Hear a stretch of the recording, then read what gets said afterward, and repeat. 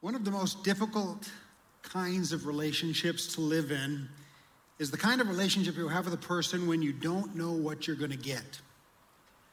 That is to say, you're entering into a time you're going to be together. They're coming to your house, you're going to their house. You're going to practice and it's a coach, or you're going to school and it's a teacher.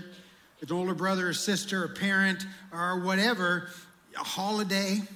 And as you're going, you're just wondering, okay, what am I going to get today? Am I going to get that version that is loving and supportive and has done great things for me and has been there for me? Or am I going to get that other version? That version that is angry and shaming and difficult.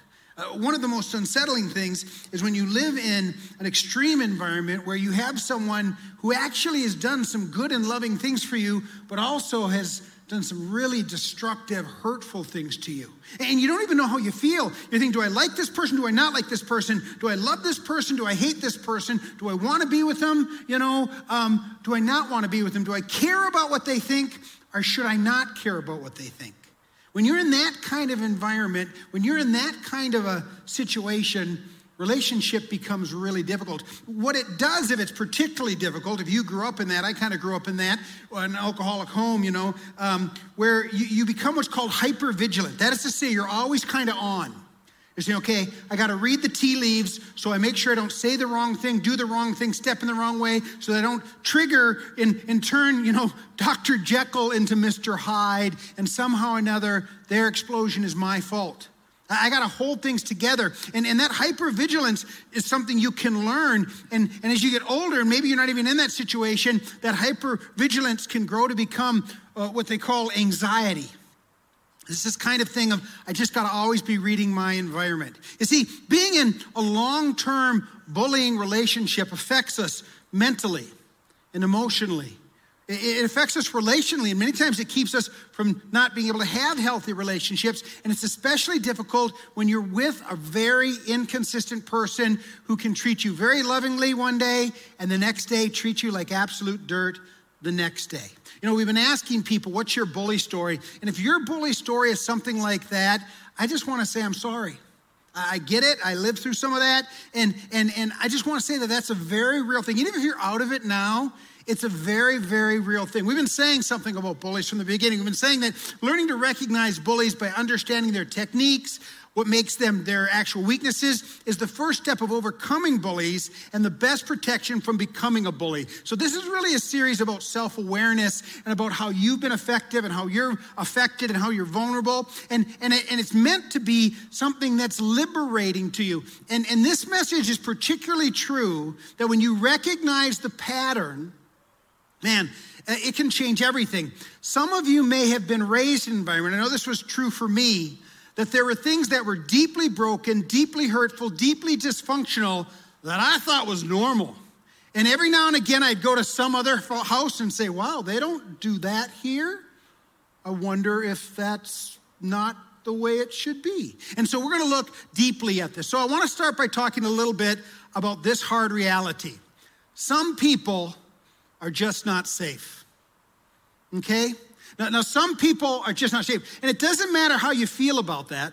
Doesn't matter if you want that to be true. Doesn't matter how you're going to work, that you think you can love them out of it or talk them out of it. If I just say the right thing, some people just are people who, again, can one day just be the lovingest, next day horrible, just the most toxic. And some people just are not. And you know who is the most unsafe person?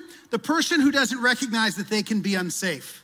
Because in some level, all of us have good days, bad days. All of us have a good side, a best version, and others, the rest of it. And we all have that other side too, that's toxic when we're tired, when we're in a broken place. And to not be aware of that, to not admit that, can make you a very unsafe person. And a person who is very unsafe can be very, very scary. So let's say a couple things about unsafe people. Unsafe people, and we're going to see this, by the way, in the example of the bully we're going to look at this weekend. But this is the thing. Unsafe persons are insecure, angry, and afraid. And they blow up. Everything can be going fine. You think it's okay. And then boom. And very often it's your fault. One of the characteristics you're going to see in the bully this week, and you'll notice in bullies, is that they're easily offended. Now, we live in a culture that is easily offended. Sorry if I offended you saying that, but we do. And here's the thing about a person who is easily offended. Many times, listen now, they are looking for something to be offended by.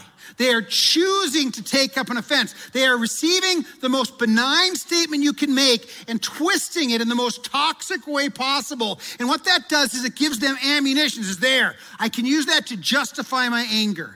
I can use that to justify my toxic words. I can use that to justify my hateful, petty, small behavior because you made me angry. You did this thing. You didn't think about this. You said that wrong. You didn't remember this. You remembered that. You brought that up. And so they choose offense. Now listen, if you're in a relationship like that with a person, this goes back to the very first thing we said about bullies. That would be their problem, not your problem. Now, if you're a truly offensive person, and some of you are, you know who you are, or maybe you don't. But anyway, if you're a truly offensive person and you do something that I was wrong, I was over the line, you apologize, and healthy relationships deal with that. What I'm talking about is the person who, no matter what you say, they're going to twist it.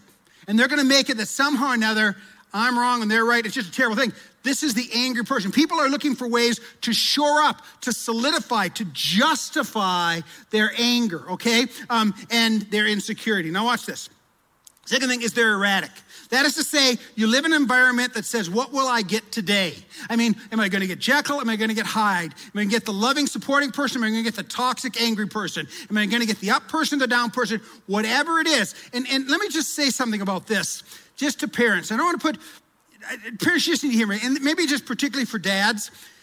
If you want your kids to trust you, you need to be within the range of consistent, okay? If you one day are super loving, and the next day you're blowing up on them and just you're just all over the map, eventually, listen now, particularly in the teen years, they're going to quit coming to you because you're not safe, okay? And you're particularly not safe. Listen now, parents, not because your opinion doesn't matter to them, but because it matters so very much to them. And if they run the risk of disappointing you, that just leaves a mark. That's why very often they'll open up to a stranger or to a youth pastor or to a coach or a teacher because quite frankly, it's not that they care about their opinion more, it's that the stakes aren't so high. That's why you need to have other good adults in your kid's life. So consistency is super important. If you grew up in a home that was not consistent, you never knew what you were going to get, then you were with an unsafe person. The other thing unsafe people do is they self-justify and they self-pity. It's always someone else's fault, someone else to blame. You did this. You made me mad. You did this to me. If I'm upset, it's your fault. Oh, okay, I'm sorry. What can I do? You can't do anything. And when you live in this, it becomes just an exhausting emotional, mental thing. Other thing is that they're dangerous. They're dangerous to your heart, to your spirit. They're dangerous to your mental health. They can be physically dangerous. I'm amazed over the years as I've worked with different people, how people who are being physically harmed by a person regularly, routinely, will justify that. And you'll ask them about that and they'll say something, oh, you don't understand. They can be so nice and so loving and so kind. Yeah, I get that. But they also are physically hurting you or physically hurting your kids or whatever. And we just fall into this. We think that's just normal or we deserve it. It's just not a healthy thing. They can harm you emotionally. I mean, living in this state of hypervigilance, I mean, it is exhausting and your body can get used to being there so that it becomes hard to learn how to tame the anxiety down. Mentally, it can just be exhausting trying to do the mental gymnastics of saying, what can I say? What can I do? How can I make them happy? Whatever. And then relationally, it can be dangerous. It can get you to the point that if you haven't dealt with past pain in such a way that you find yourself isolating or you can learn behaviors and pass them on or they might punish you by cutting you off from key relationships. The point is that it can be very, very dangerous, okay? This is just one thing I really need you to hear this weekend. This is something somebody needs to hear. The big thing, you don't get anything else. You got your phone, take a picture of this. This is the thing. It's okay and even wise to leave them to God. If you are in a relationship with a toxic person, an abusive person, a person that is just bullying you and it's a long-term thing, it's okay to create some separation, okay? Because a lot of us want to save them. When we want to save them, we forget that Jesus already died on the cross for them. You say, you don't understand, they're not going to Jesus. Well, then you can't help them. And so there are times when the answer is some separation. Say, God, I just got to put them in your hands. And I'm going to go over here and be whole and be healthy. Now, don't expect them to be excited and applaud and celebrate. In fact, very often, one of the things that surprises people about what happens when they get their life together is how many of the people in their primary relationships don't celebrate the change.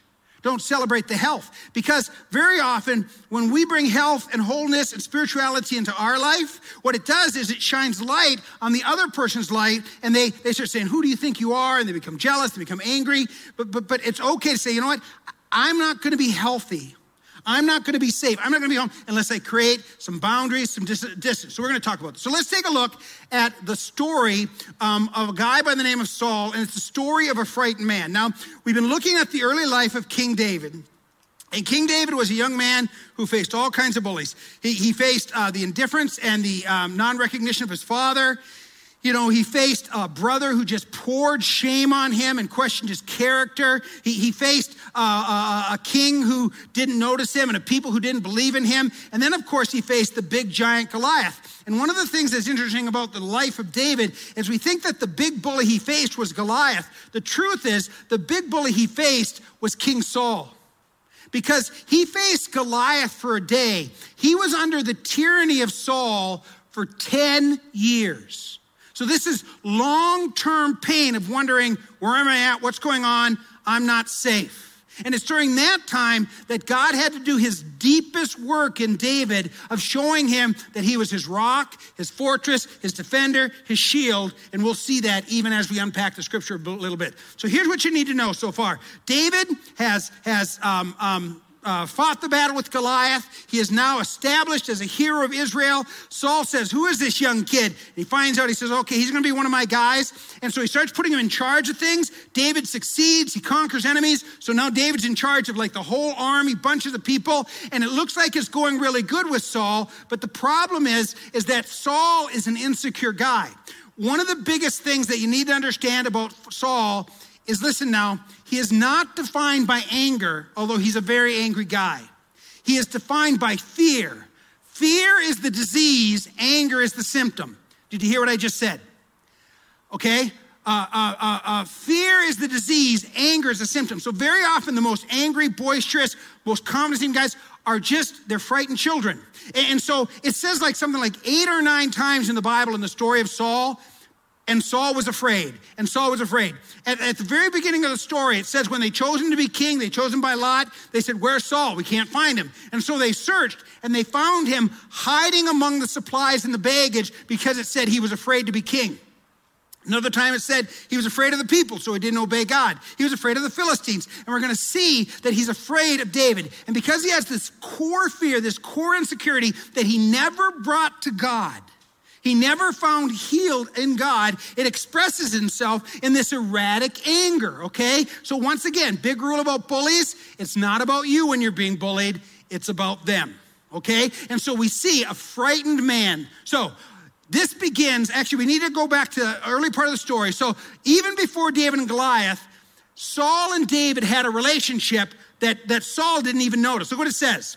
It says this, So now the Spirit of the Lord had departed from Saul. And so Saul has pushed God out of his life. And listen, when God gets out of your life, there's nothing between you and darkness, nothing between you and evil. You may think it feels like freedom, but it actually is just oppression. And look what it says. And a harmful spirit from the Lord tormented him. I don't know exactly what's going on here, but I think what's going on is very simply that because the Spirit of God pulled back, all the spirits of darkness could come in. And Saul was absolutely tormented, and he would get angry, he'd get out of control, he was erratic. And so the people said, what can we do? And they said, well, there's this kid by the name of David who writes these beautiful worship songs. Maybe he can help. And this is what happens. It said, and whenever a harmful spirit from God was upon Saul, David took the lyre and played with his hands, so Saul was refreshed and was well, and harmful spirit departed from him. And so the spirit that was on David came near Saul, he played, he brought Saul to a good place, and he became a huge blessing in Saul's life. But you get the idea that Saul had no idea this kid's actual name, because he's not going to really acknowledge him till after David and Goliath.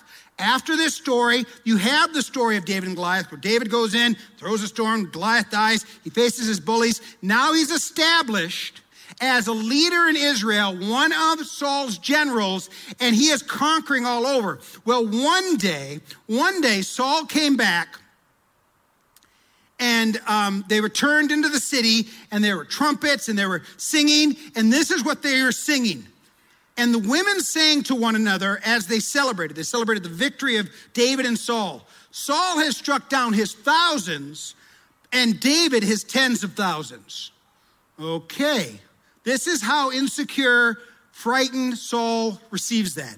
And Saul was very angry. So he's riding in, he's in a great mood, we're victorious, and then on a dime, he's very angry. I don't know if you've ever been around a person who can flip to very angry on a dime. All right, anyway, and Saul was very angry, and this saying displeased him. And he said, they have ascribed to David 10,000, and to me they have ascribed 1,000, and what more can he have but the kingdom? He's going to take everything. And his insecurity became inflamed, and watch this. And Saul eyed David from that day on. And so David, who was beloved, David, who was the victor, David, who's the one who was just treasured by Saul, the one who sang and comforted Saul, all of a sudden became the place he put his anxiety. See, insecure people are always looking for a place to park their anxiety. And bullies park it on people they think they can get away with. And Saul is the all-powerful king, so he's going to park it on David. Now, here's one of the things you need to understand.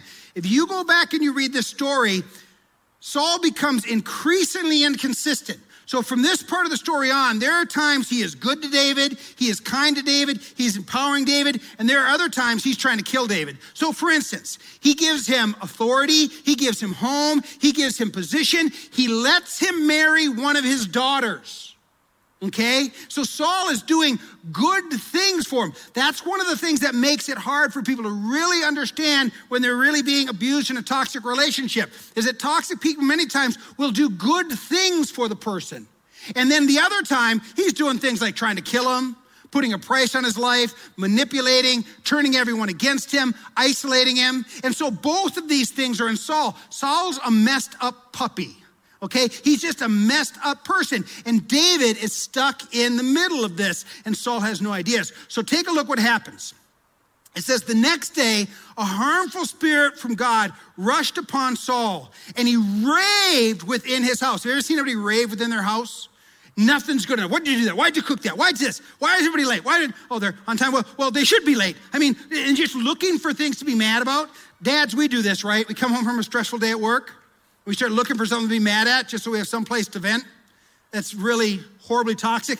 Well, Saul was bringing it to a horrible, horrible level. He says he raved within his house while David was playing the lyre. So that thing, look at, they used to bring him comfort, used to drive out the spirit. Now he's lost that. It becomes a point of anxiety and anger. And he did, as he did in the day by day. Saul had his spear in his hand. And so just imagine a huge spear. There weren't many spears because they didn't have forges in Israel at this point. So Saul has this spear just sitting there. Look what it says. And Saul hurled the spear, for he thought, I will pin David to the wall. But David evaded him twice. And so here's David sitting there, and out of the blue, I don't know if you've ever had anything thrown at you, words, accusation, maybe something physical, out of the blue. He said, what did I do? What did I say? And out of the blue, the spear comes flying at him. And David's in a situation, I don't know what's going on. And so David begins to run for his life, and it was a dangerous time. Saul was afraid of David. Again, you see this? Saul was afraid. Saul was afraid of David because the Lord was with him, but the Lord had departed from David. Now, what you have now is David living in this tension. Now, David at this point, God brings a huge blessing, a great thing of wisdom. He brings a friend. And one of the things that will help you create separation from toxic people is when you find a healthy person. And the difference is the toxic person is reminding you of your past. They speak the language of shame. They drag you down. You're going to see a healthy person speaks life in you, reminds you who God is, reminds you who God is in you. And the person who is that for David is this guy by the name of Jonathan. And Saul spoke to Jonathan and his sons and to all his servants and that they should kill David. Now here's the deal. Jonathan, Saul's son, delighted much in David. And we don't have time to look at it, but these two men made a covenant. They were like brothers. And Jonathan saw the goodness of David, and instead of being intimidated by it or threatened by it, he delighted in it. He celebrated David's ascension. He wasn't threatened by it. That's the stunning difference between Jonathan and Saul. Isn't it amazing, listen now, how in the same family you can have such a contrast? You can have siblings that totally take the opposite tact on it. You can have parents and kids. Sometimes the apple falls way far from the tree. Sometimes it does. So you are not, listen now, you are not doomed to be your parents. Okay? You can grow past them. You can take the best parts and grow that. You can take the other parts and set them aside. So here's Jonathan, and he's David's friend. Watch this. Then Saul's anger was kindled against Jonathan because basically Jonathan went out and he warned David, your dad's not in a good thing. It's not healthy. It's a really twisting and turning story, but in essence, Jonathan protected David.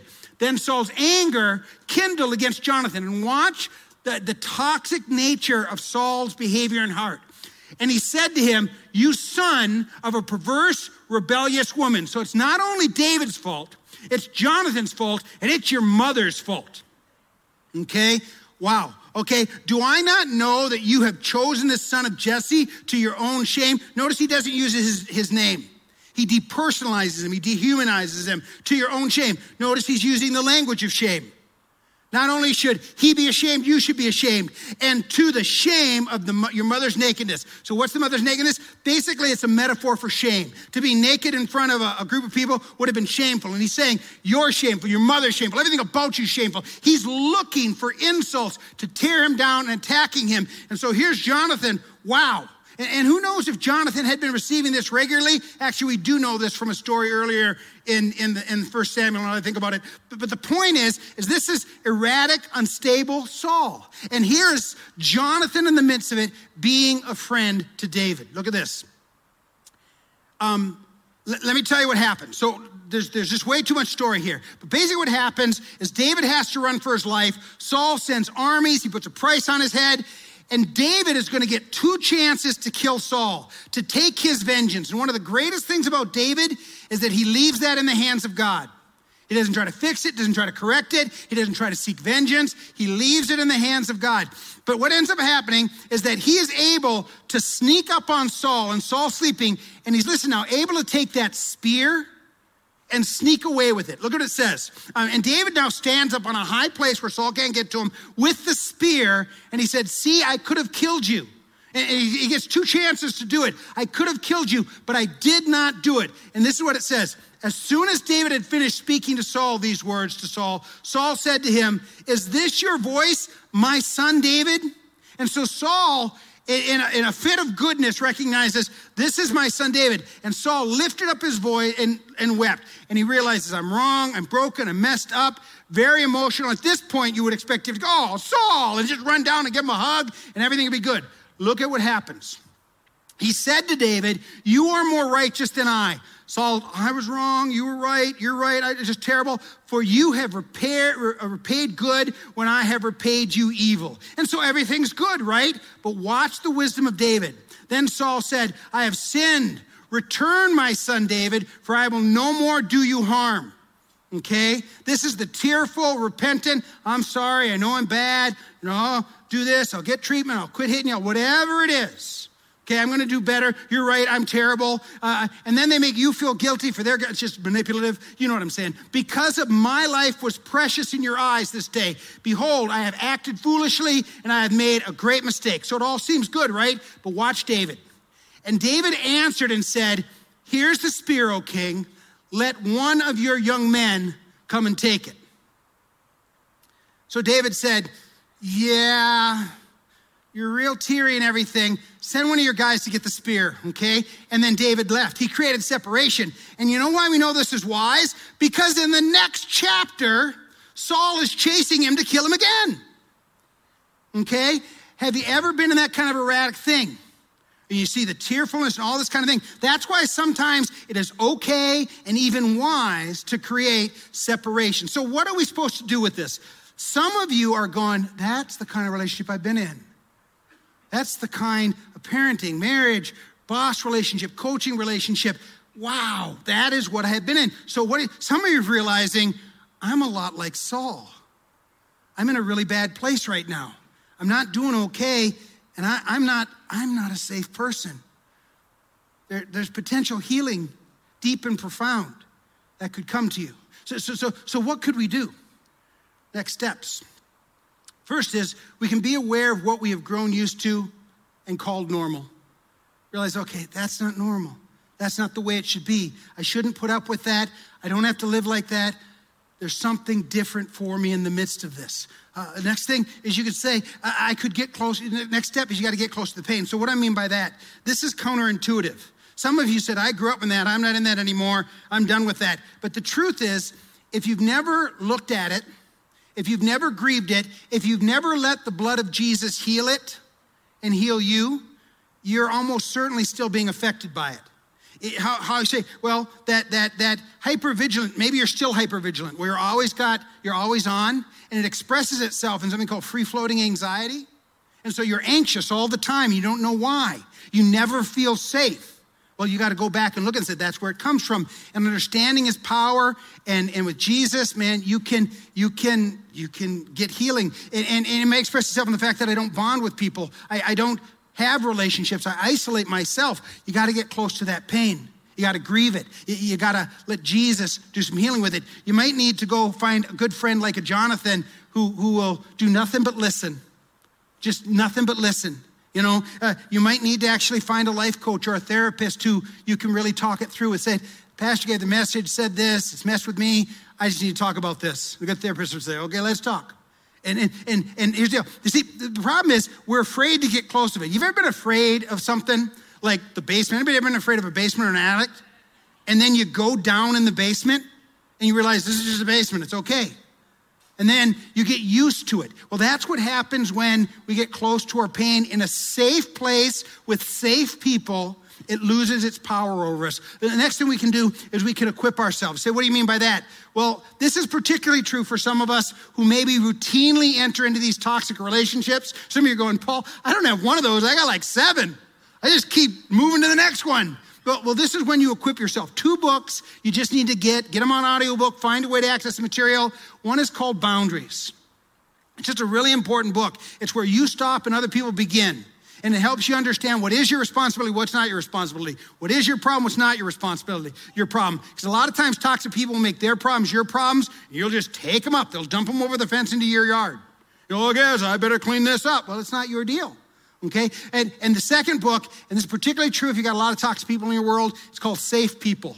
It's about how to come up with a plan, to create some separation. And sometimes that means I don't have anything to do with you. Sometimes it means, I'm just going to establish some different patterns where I'm going to do some different things. And maybe this relationship that was primary gets less primary because what I'm going to do is I'm going to find a safe and healthy friend. I'm going to find some people. I'm getting in a good, healthy group. It's amazing what happens when you get around healthy people. You can get healthier, especially when you know you're not healthy. You can acknowledge that. It's a safe place. It's a very, very healing thing. And then the last thing is create appropriate separation. And those books, those tools I mentioned, could help you figure out what that looks like. You might set up an appointment with one of our care ministers and just say, can I talk this through? And then they can help you find a pathway, a group, a counselor, a therapist who can help you work through some of this stuff and say, I just need to talk about what happened or the pattern that I find myself in. And I'm going to become aware of it. I'm going to bring it to Jesus. He's going to heal it. And then under the blood of Jesus, I'm going to establish a new pattern, a different way of thinking. You see, when we're in a long-term toxic bullying relationship like David was with Saul, it can leave a mark. And it takes courage. It takes faith. It takes trust in the goodness and the love of God to experience healing. Now, what I want to do today in just real time is experience some of that healing, okay? So one of the more powerful things that happen, and it becomes a metaphor for so many things in this story, is that metaphor of the spear, right? That metaphor of the spear that was thrown at David and that later David held in his hand and held up and said, this is something I could have used to kill you. You tried to kill me with this. I could have tried to kill you with it. But I didn't do that. It's a metaphor for so many life lessons there. And it's a metaphor for you and I. I don't know if you've ever had a spear thrown at you. Not maybe a physical spear, but maybe shame, maybe accusation, maybe blame, maybe guilt, maybe something that was put on you to degrade you. Maybe you had a lot of spears, and maybe some of them found their mark. Maybe you weren't as quick as David, and you felt that. Well, what I want you to do is I just want you to close your eyes. Let's just all close our eyes right now. And I just want you to imagine you're standing up against the wall, and you can see that spear just being released from the hand, and it's heading your way. And I just want to imagine at that moment, right before it's going to come and hit home on you, I just want you to imagine Jesus standing between you and that spear and blocking that spear. Maybe the spear penetrates him. Maybe he knocks it away with his hand. Maybe he knocks it with a shield.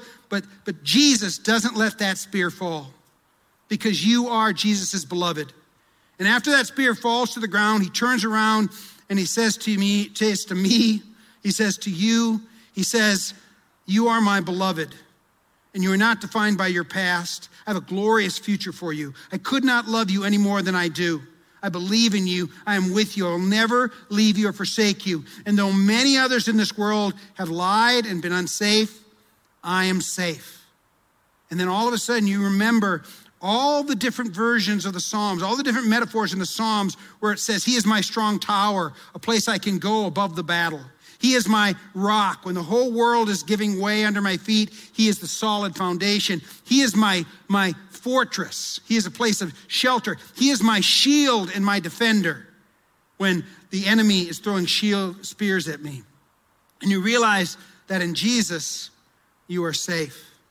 Now, this weekend, we're having communion to celebrate the fact that Jesus stands between us and our bullies. So if you have your elements, I want to encourage you to just go ahead and take them out. If you're with us online right now, I just want to encourage you, just go ahead, and if you're ready to have communion with us, go ahead. But if you're not ready, that's okay. Just spiritually take it with us, because the important thing is what Jesus did for us 2,000 years ago, not what's happening in this moment. And so with these elements, and it's important what's going on inside of us. And so let me just say to anybody online or here, we don't have a lot of rules about communion. If you are a follower of Jesus Christ, if you believe he really lived, really died, really rose from the dead, you put your faith and trust in that for your salvation, well, then we invite you to have communion with us this weekend.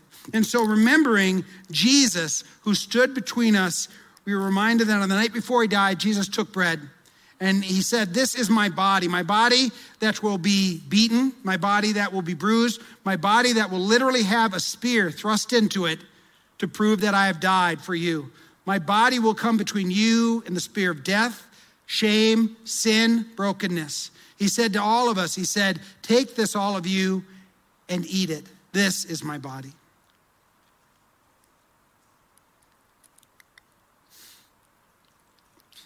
And then after the supper, Jesus took the cup, just a simple cup of wine. Wine represents life, the joys of life, but specifically life that is in the blood. The Bible says life is in the blood. And so when blood is poured out, life is poured out. Jesus' life was poured out. It also represents, ironically, cleansing.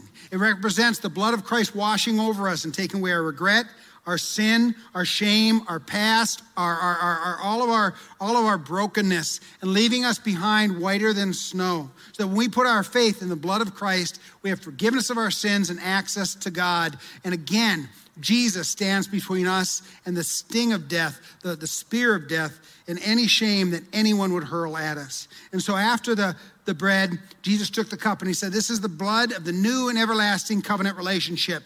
He said, when you take this, when you drink this, do it in remembrance of me.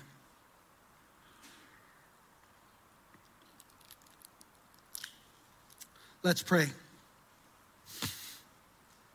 Lord Jesus, in this life, evil, sin, Satan shows up in so many ways. It shows up as people who we thought should love us and at times do love us, but in other times they're just not okay.